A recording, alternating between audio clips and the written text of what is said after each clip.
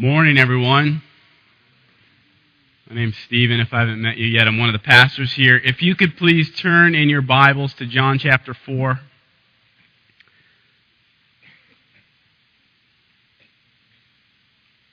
We're in the middle of our series called I Am, which is from the book of John. We're going to be in John 4, 1-26 this morning. I'd like to begin just by praying. So would you pray with me?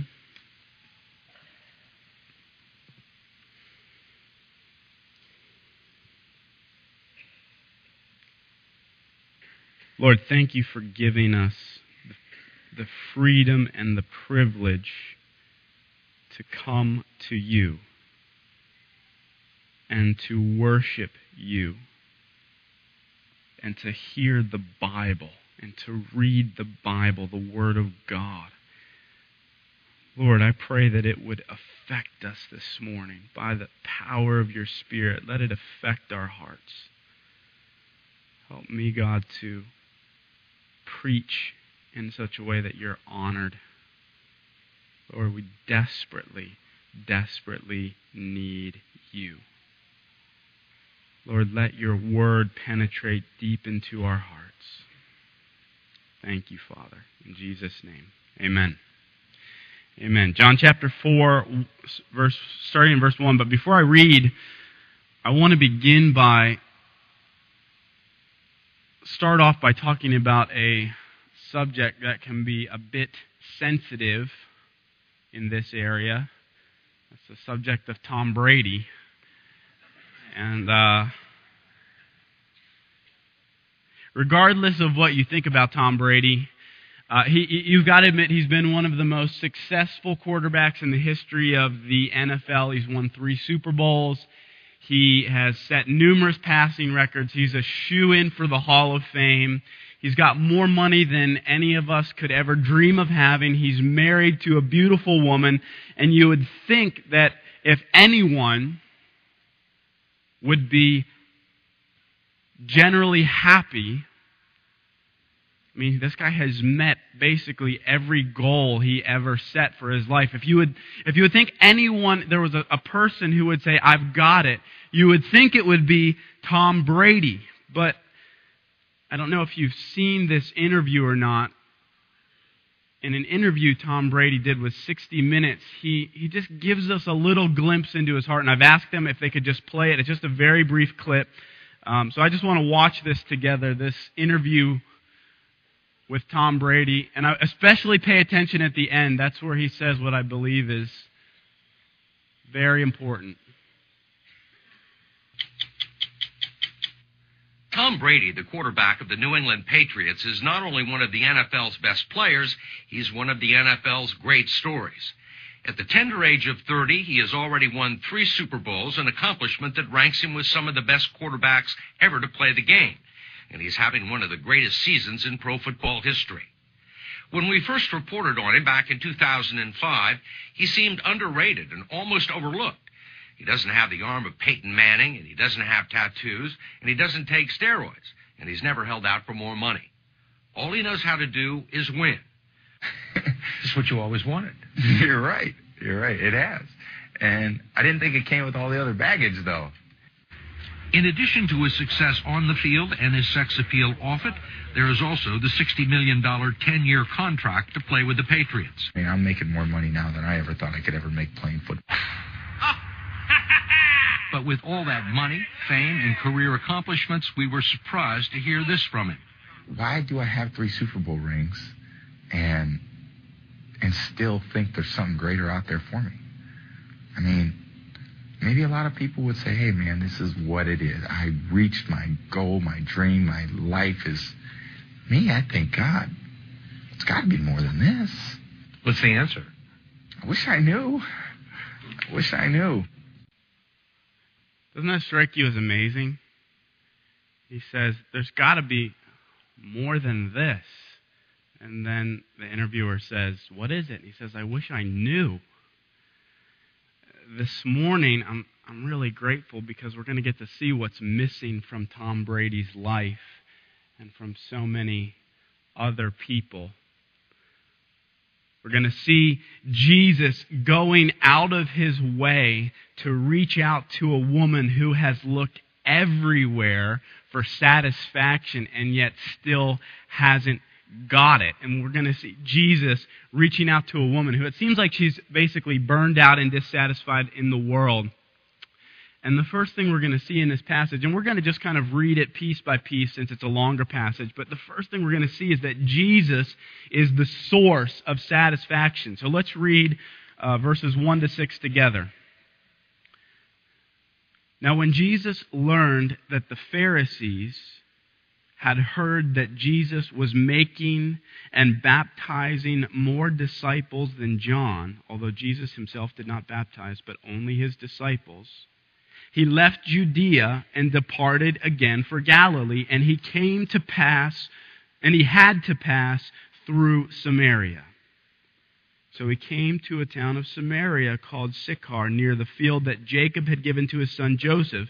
Jacob's well was there, so Jesus, wearied as he was from his journey, was sitting beside the well.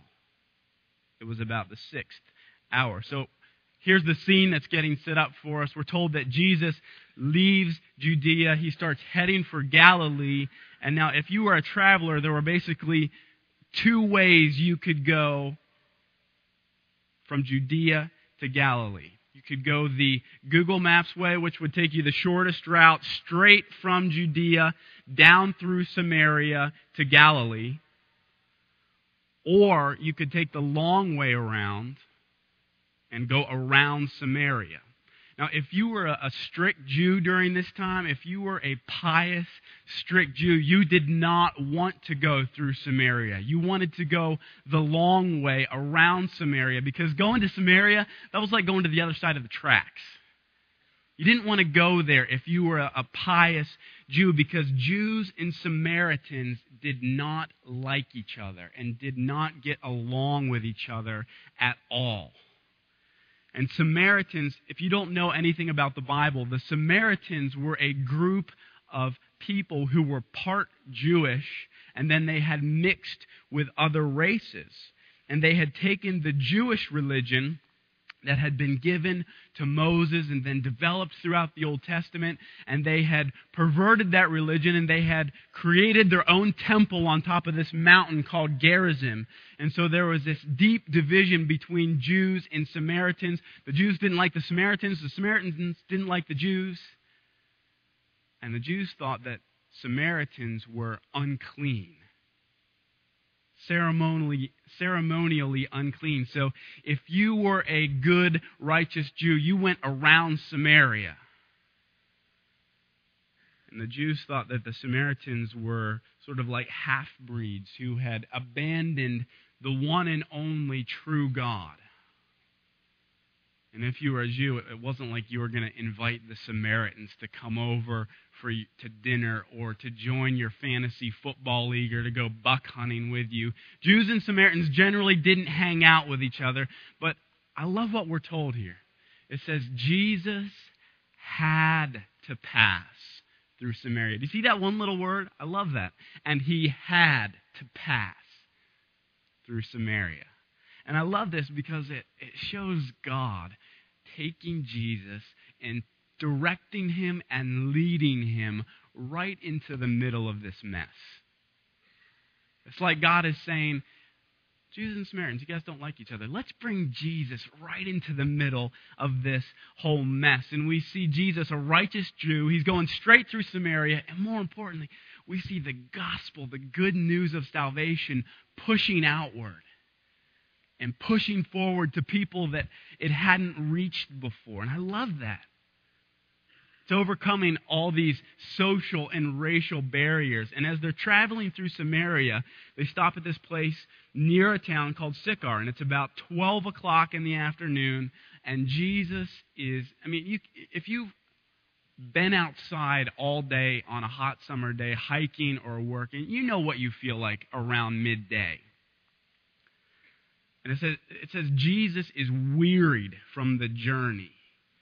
And he's hot and he's weary and exhausting. And I can just picture Jesus sitting on the edge of Jacob's well, his hand in his head, sweat just pooling off his nose, his face smeared. They've been walking through desert areas, his face smeared in this desert grime, and the sun's beating down on him. The energy's getting sucked out of him. And as I was reading this, you know what struck me about this? This is Jesus. This is the Son of God. This is the one who the Bible calls the only immortal, the only eternal, the maker of heaven and earth, the one who sustains the universe by the word of his power. And he's sitting on the edge of a well, exhausted. Isn't that mind-blowing? Doesn't that show the incredible humility of Jesus Christ in becoming a man? And just how human he was. He wasn't invincible. He wasn't indestructible. He had bones that creaked and back that ached, and muscles that were exhausted. What a humble Savior we have.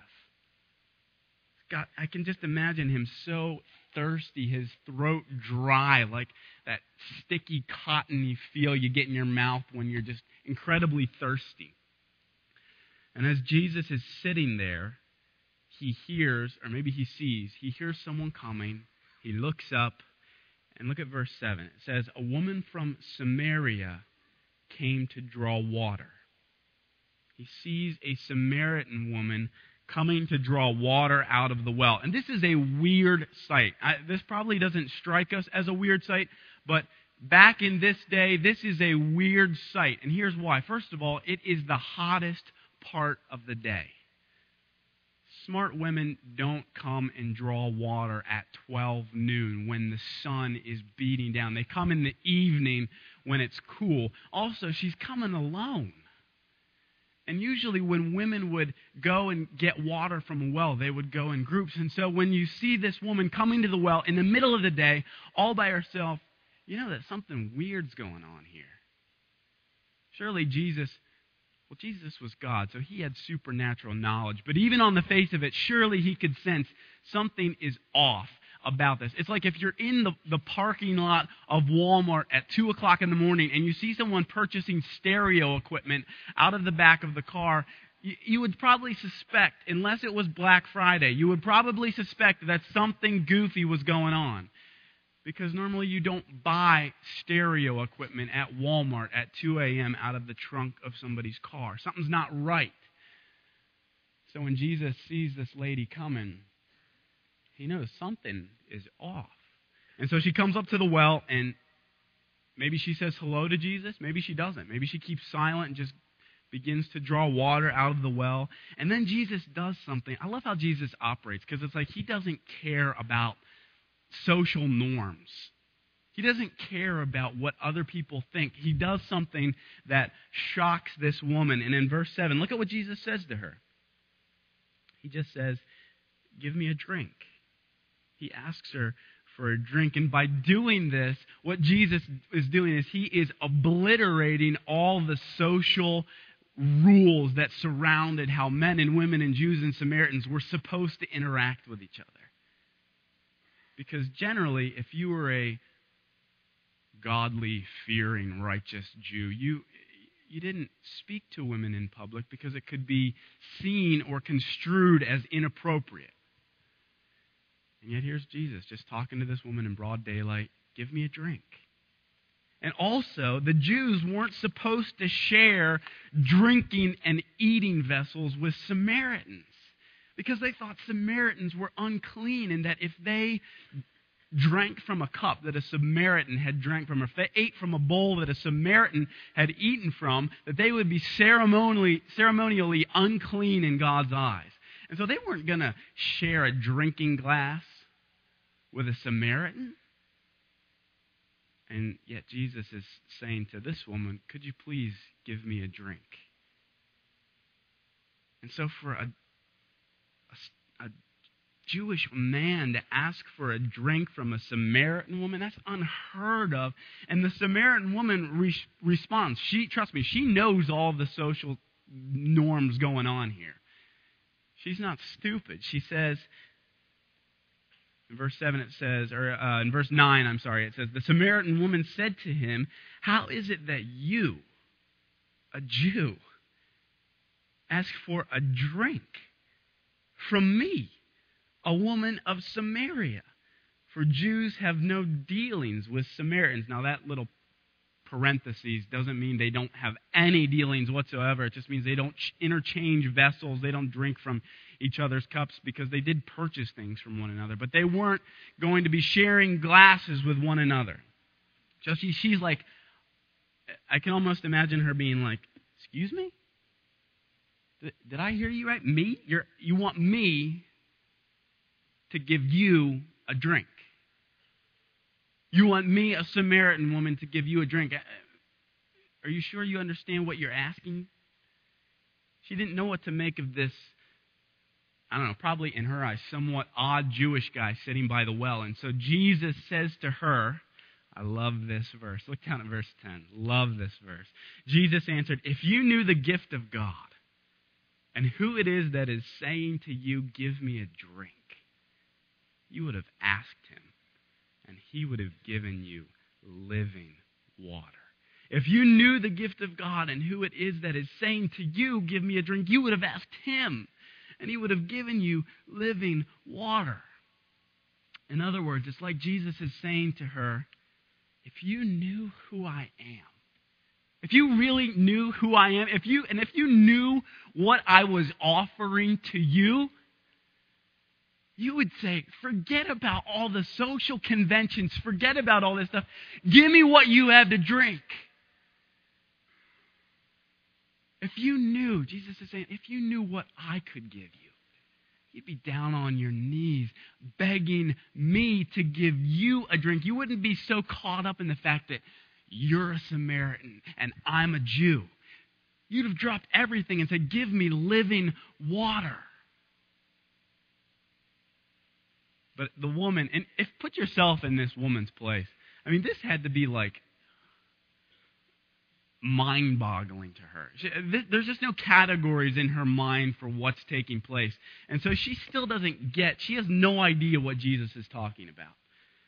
She's perplexed at this guy sitting by the well. So she says to Jesus, verse 11, she says, the woman said to him, sir, you have nothing to draw water with, and the well is deep.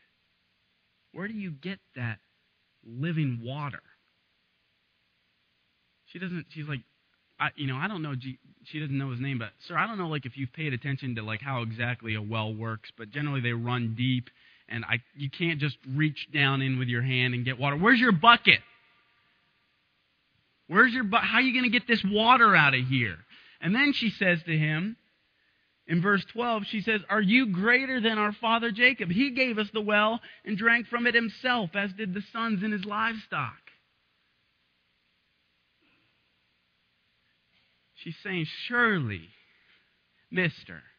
Living Water Man, surely you don't think you're greater than our father Jacob. Jacob was one of the heroes of the Jewish faith, and God often revealed himself as the God of Abraham and Isaac and Jacob had dug this well, and it had given people water for thousands of years.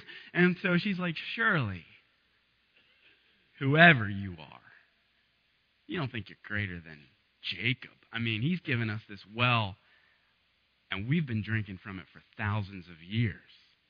Do you really think you're greater than him? And then Jesus says this incredibly profound statement. Look at verse 13. Jesus said to her, everyone who drinks of this water will be thirsty again. But whoever drinks of the water that I give him will never be thirsty again. The water that I will give him will become in him a spring of water welling up to eternal life. Jesus says, if you drink from this well, here, let me tell you what's going to happen. You drink from this well, you're going to get thirsty again. You're going to come back tomorrow at noon by yourself, dip your bucket in. You're going to be thirsty again. But I want to offer you something better. I want to offer you a water that if you drink it, you're never, ever going to be thirsty again. In fact, I want to offer you a water that when you drink it, it's going to be in you and it's going to spring up to a well of eternal life. That's the kind of water I want to offer you. That's what Jesus is saying to this woman.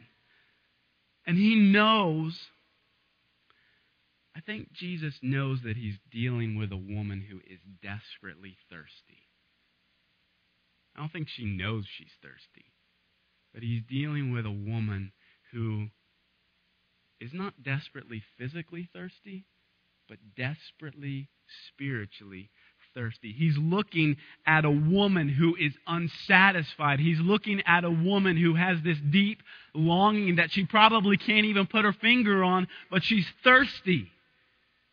And there's a deep thirst in her that she has never been able to satisfy. She has tried. She cannot satisfy this spiritual thirst in her. And Jesus is, I love this, he's here. God sent him to this woman to finally offer the water that's going to satisfy her. I love that God goes after people like that.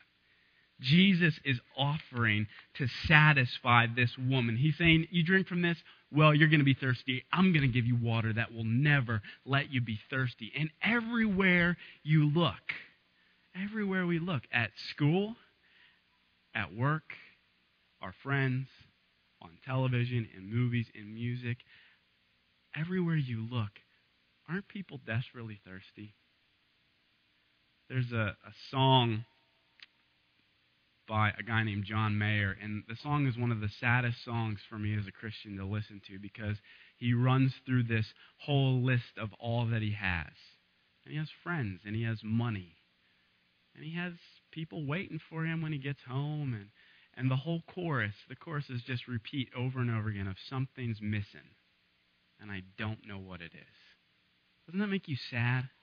We're surrounded by people who are desperately thirsty and they don't know how to satisfy themselves. And Tom Brady obviously is thirsty. And do you know what I wish I could say so badly to Tom Brady and John Mayer? Do you know what I wish I could say to them?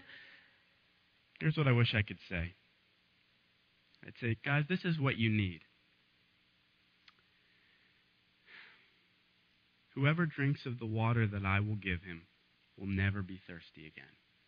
I just wish I could say that to them and help them see that. And that if you drink of this water, it'll become a spring in you welling up to eternal life. And maybe you're one of those people who feels thirsty. And I'm really glad you're here. God has brought you here to hear this. And yet this woman, in spite of this incredible offer from Jesus, she still doesn't get it. She's still not connecting the dots. She's still not connecting what Jesus is saying to what's actually happening in her own life. And so she says to Jesus, she says, "Sir, give me this water so that I will not be thirsty or have to come here to get water." She's still thinking that Jesus is offering her some kind of like magical, mystical, physical water that if she drinks it once, she'll never be physically thirsty again. She doesn't get what Jesus is offering. She doesn't want to come to the well anymore. So she says, "Jesus, give me this water. Whatever this water is, I want it because I'm sick of coming to this well every day." And so Jesus decides to expose. I love how Jesus does this. He decides to expose just how ragged her thirst is. And so he says to her, down in verse 16, Jesus said to her, "Go call your husband and come here." And the woman answered him, "I have no husband." Jesus said to her, "You are right in saying, 'I have no husband,' for you have had 5 husbands. And the one that you now have is not your husband. What you have said is true." And I love this because Jesus goes straight to the heart of just how desperately thirsty she is. This woman's life is a mess, an absolute mess. She hasn't had one husband. She hasn't had 2 husbands. She's had 5 husbands. And the person that she's living with now is not her husband. 5, just how do you get to be in a place like that? I don't even know all the circumstances, but you just imagine, did she divorce them? Did they divorce her? Did she commit adultery? What was she one of those people who just slept around with different people? How did she get to that place where she's had 5 different husbands and is living with someone else now? And I think this is why the woman was coming to the well alone by herself, because she's ashamed of her life. Whether she admits it or not, she has a reputation as being someone who has a really messed up, broken up life. And this woman is desperate to find satisfaction and to fill the emptiness in her. And so she's gone from relationship to broken relationship, desperately trying to satisfy herself with people, trying to satisfy this thirst in her. And so Jesus exposes it, and he says to her, go call your husband and bring him here. All that she tried never worked. All that she tried to do to satisfy herself never worked. And the world would probably say that she is dysfunctional. But I love this because she's not too dysfunctional for Jesus, is she? And she's not too messed up for Jesus. I mean, if you had a woman come to you and explain this situation to you, wouldn't you say, wow, you have a really dysfunctional life? But I love that Jesus goes after this woman. And she's not too messed up for Jesus. And Jesus is offering her water that will finally, once for all, totally do the thing she's been so desperate to have, and that's satisfy her. And I would imagine that there are some of you here, you feel just like this woman. Maybe some of you teens, you feel like this woman.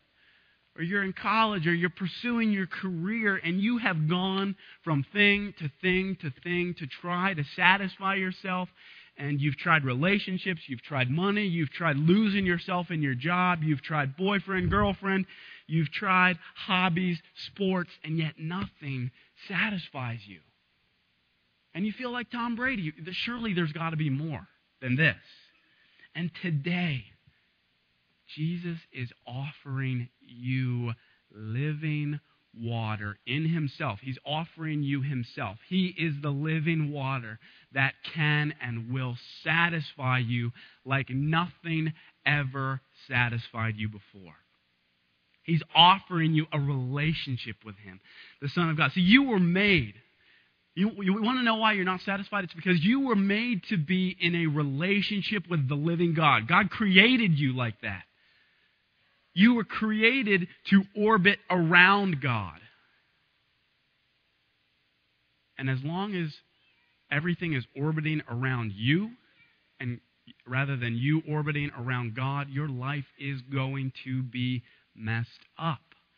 I can promise you that everything will seem out of whack. And so this morning, Jesus would say to all who are thirsty, He'd say, would you quit trying to satisfy yourself with the salt water of hobbies and sports and friends and relationships and drugs and alcohol and music and whatever else? Those things aren't bad. Most of those things aren't bad. Drugs, okay, I'll give you that. But Jesus would say to you, let me give you real water. Quit trying to satisfy yourself on salt water.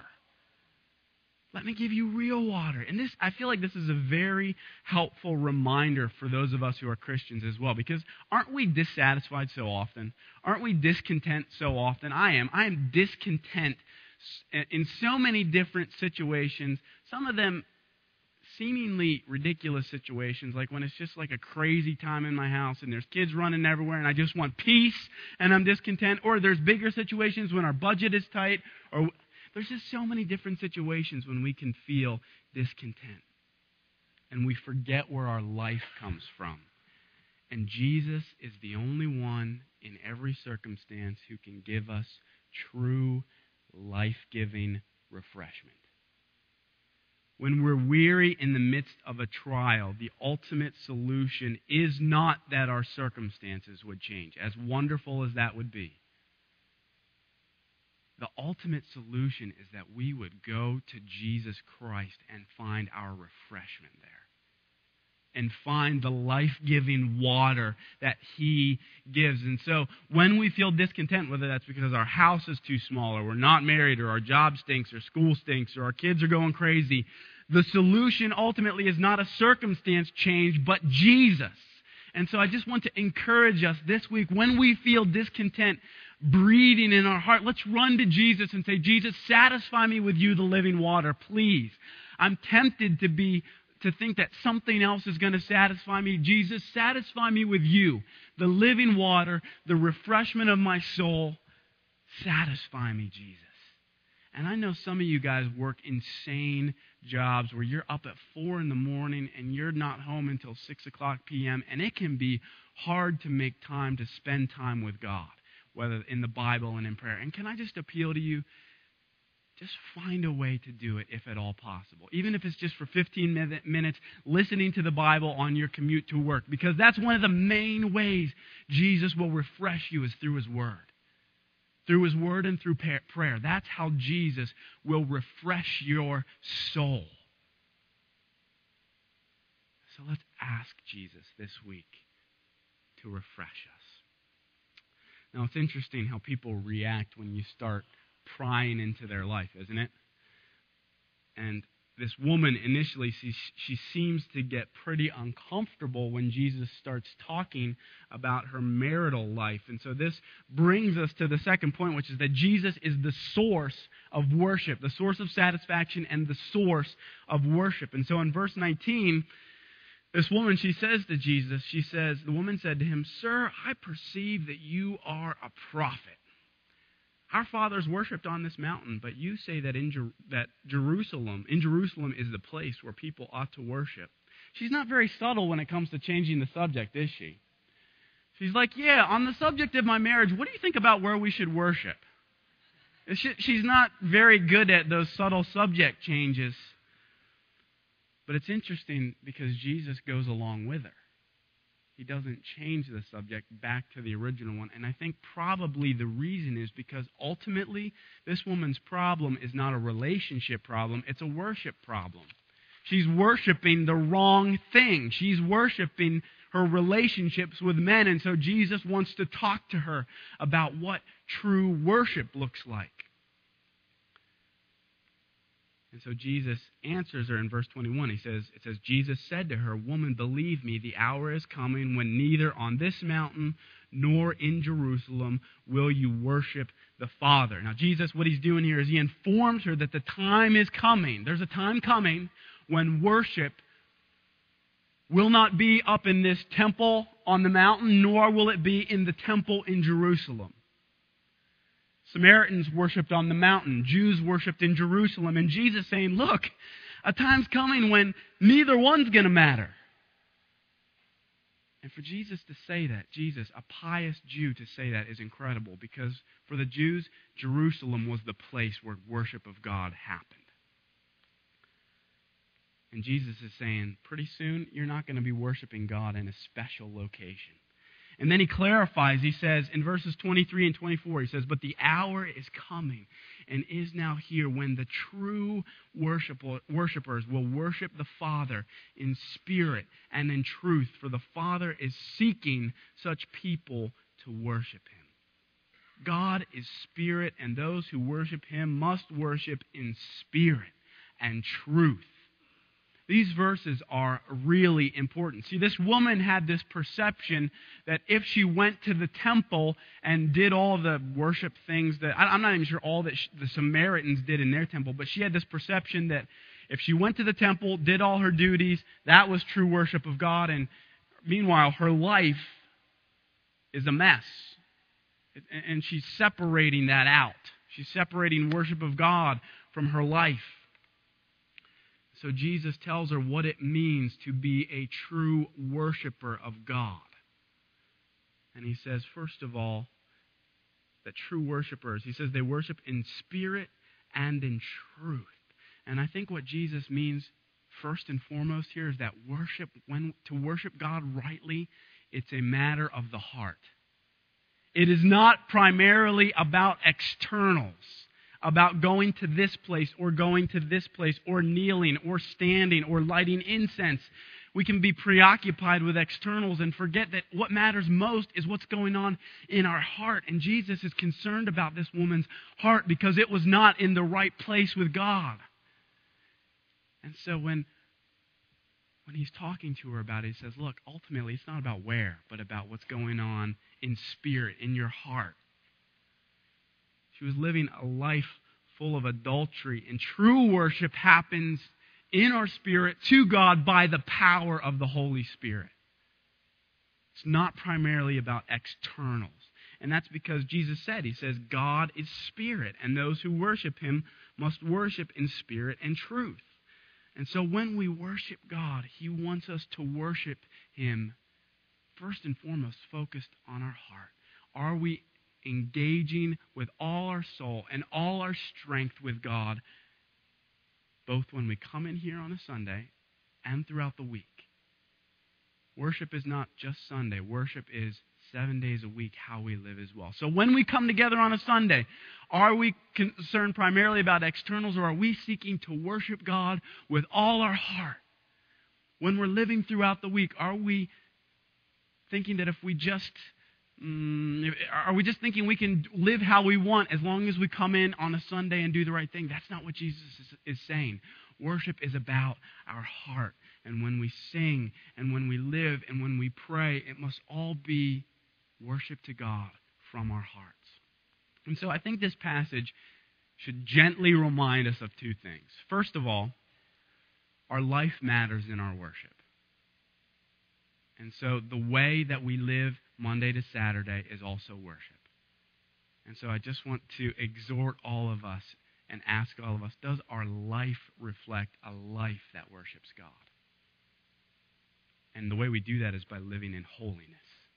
Does our life reflect, or do we just come in on Sunday and then separate that from the rest of our week?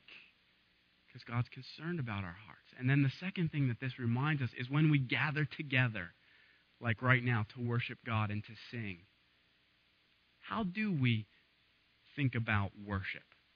How do we think about the singing? Do we think of it as just a little bit of an add-on to the rest of the Sunday morning?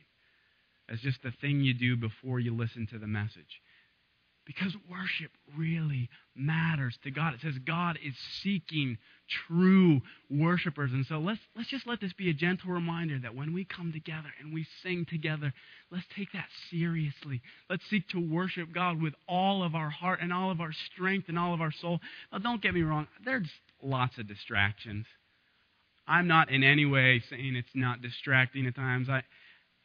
This morning I was in my office and I'm getting ready, and Karis just dumps a bottle of water all over my pants. And so that's going through my mind as I'm trying to do this stuff. And then I'm singing, and I'm trying to hold my daughter Ella, and she's asking for my water bottle. There's plenty of distractions. I'm not trying to say there shouldn't be distractions, but just where's our heart when we come together and worship? Let's seek by God's grace to, when we're singing, to engage with all our heart and all our might. And even, I think this is a reminder to us that if we're able to, let's try to be here so that we have enough time to get our kids to class and get here when the singing starts so we can all sing together. And I know it's hard to get kids ready on time, and kids are dumping Cheerios on each other. This is not a rebuke in any way. You guys are wonderful at this, but it's hard. I think it's hard for us as parents especially, and it requires an effort, but worship really matters to God. It really does. So let's come together on Sundays and worship in spirit with all our hearts. And then Jesus also says we need to worship him in truth. Now, you got to remember in this context, Jesus was talking about the temples. Remember, he's talking about the temple on the mountain and the temple in Jerusalem. And I think what Jesus is meaning here primarily is there's coming a time when it's not the temple on the mount or in Jerusalem that matters. I'm the new temple. Remember when Jesus cleared out the temple in Jerusalem and he said, tear this temple down and I'll rebuild it? He was talking about himself. As Christians, Jesus Christ is our temple. And we worship God through Jesus Christ and through his sacrifice for us. And this gives meaning to when we come together, doesn't it? Because when we come together and sing, you know what we're doing? we're entering into the temple of the living God. When you sit down in the morning to pray and to read your Bible and you've got your coffee, you know what you're doing? That's the temple. You're coming to God through Jesus, and you're going into the most holy place through the temple, Jesus Christ. And Jesus is the truth, and we worship God through Him. Our culture says truth is whatever you want it to be. You got to find out your own truth. That's not true. Jesus Christ is the truth, and we can only worship God through Jesus, our temple. And aren't you grateful that you get to go into the temple? Isn't that amazing? Isn't it amazing that tomorrow morning you can wake up and sit down to read and pray, and God is inviting you into the temple? The temple of the real, true, living God where His Spirit is. Doesn't that blow your mind? That is awesome. And we lose sight of that so fast. And then finally, after this whole conversation, the woman says to Jesus, she says, I know that the Messiah is coming, He who is called the Christ. And when He comes, He will tell us all things. And then Jesus says to her, I who speak to you am He. Jesus says, I'm the one. I'm the one who has promised to come. I am the Messiah, the Son of God, the Savior, the new temple, the source of satisfaction. What went through her mind? Did she think, wait a second, this guy, the Messiah, God's promised Savior and King, is He the one who gives me living water? Is He the one who will be the new temple? Who is this guy? And Jesus is saying, I'm the one. I'm talking to you. I'm the one. I'm the temple. I'm the giver of life. I'm the only one who allows true worship of God. And I think this is an important question for all of us. What goes through your mind when you hear those words? When you hear Jesus say, I am the Messiah, that means God's anointed King. That means that Jesus truly is the Son of God and our only Savior and the King of the world who we owe allegiance to. What goes through your mind when you hear that? Jesus is the one God sent to give you spiritual life. And if you're thirsty, quit drinking out of mud puddles. You're being insane. Quit drinking out of mud puddles and come to Jesus. He wants to give you spiritual life. If that's you this morning, can I just ask you to do this? And you don't have to do this with anybody. You can if you want to, but just say, Jesus, please forgive me for my sins. Please forgive me for trying to satisfy myself. Because, Jesus, I'm a sinner. I need you to forgive me. Please forgive me. I want you to be my King. I want my life to orbit around you. And if you do that, you will find satisfaction. And if you came with somebody this morning who is a Christian, can I challenge you to do something? Ask them. Just say, what is this satisfaction like?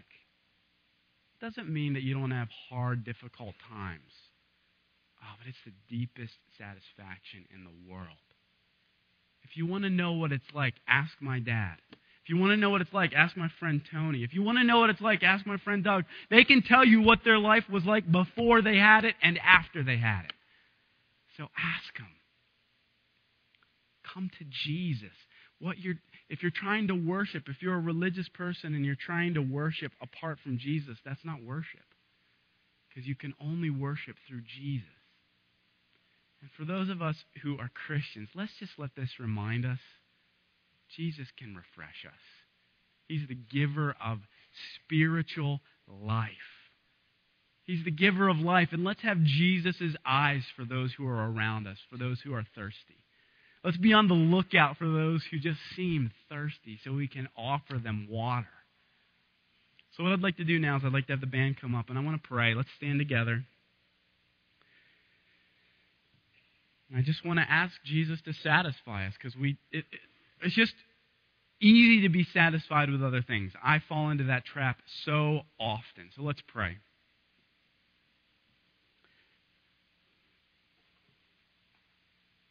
Lord Jesus, I praise you that you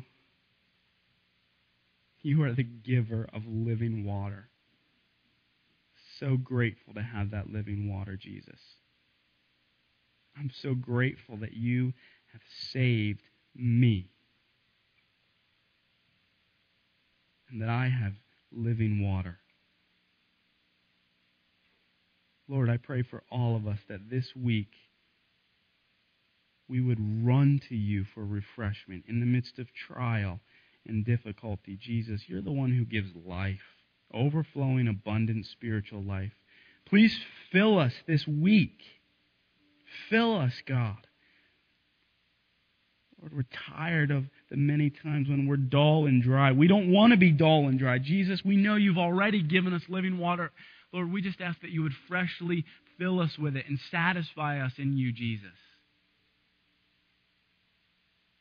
Lord, I pray for those who don't know you and who are thirsty, that you would satisfy them too, that they would know you, the source of living water. In Jesus' name, amen. Amen. Let's sing together.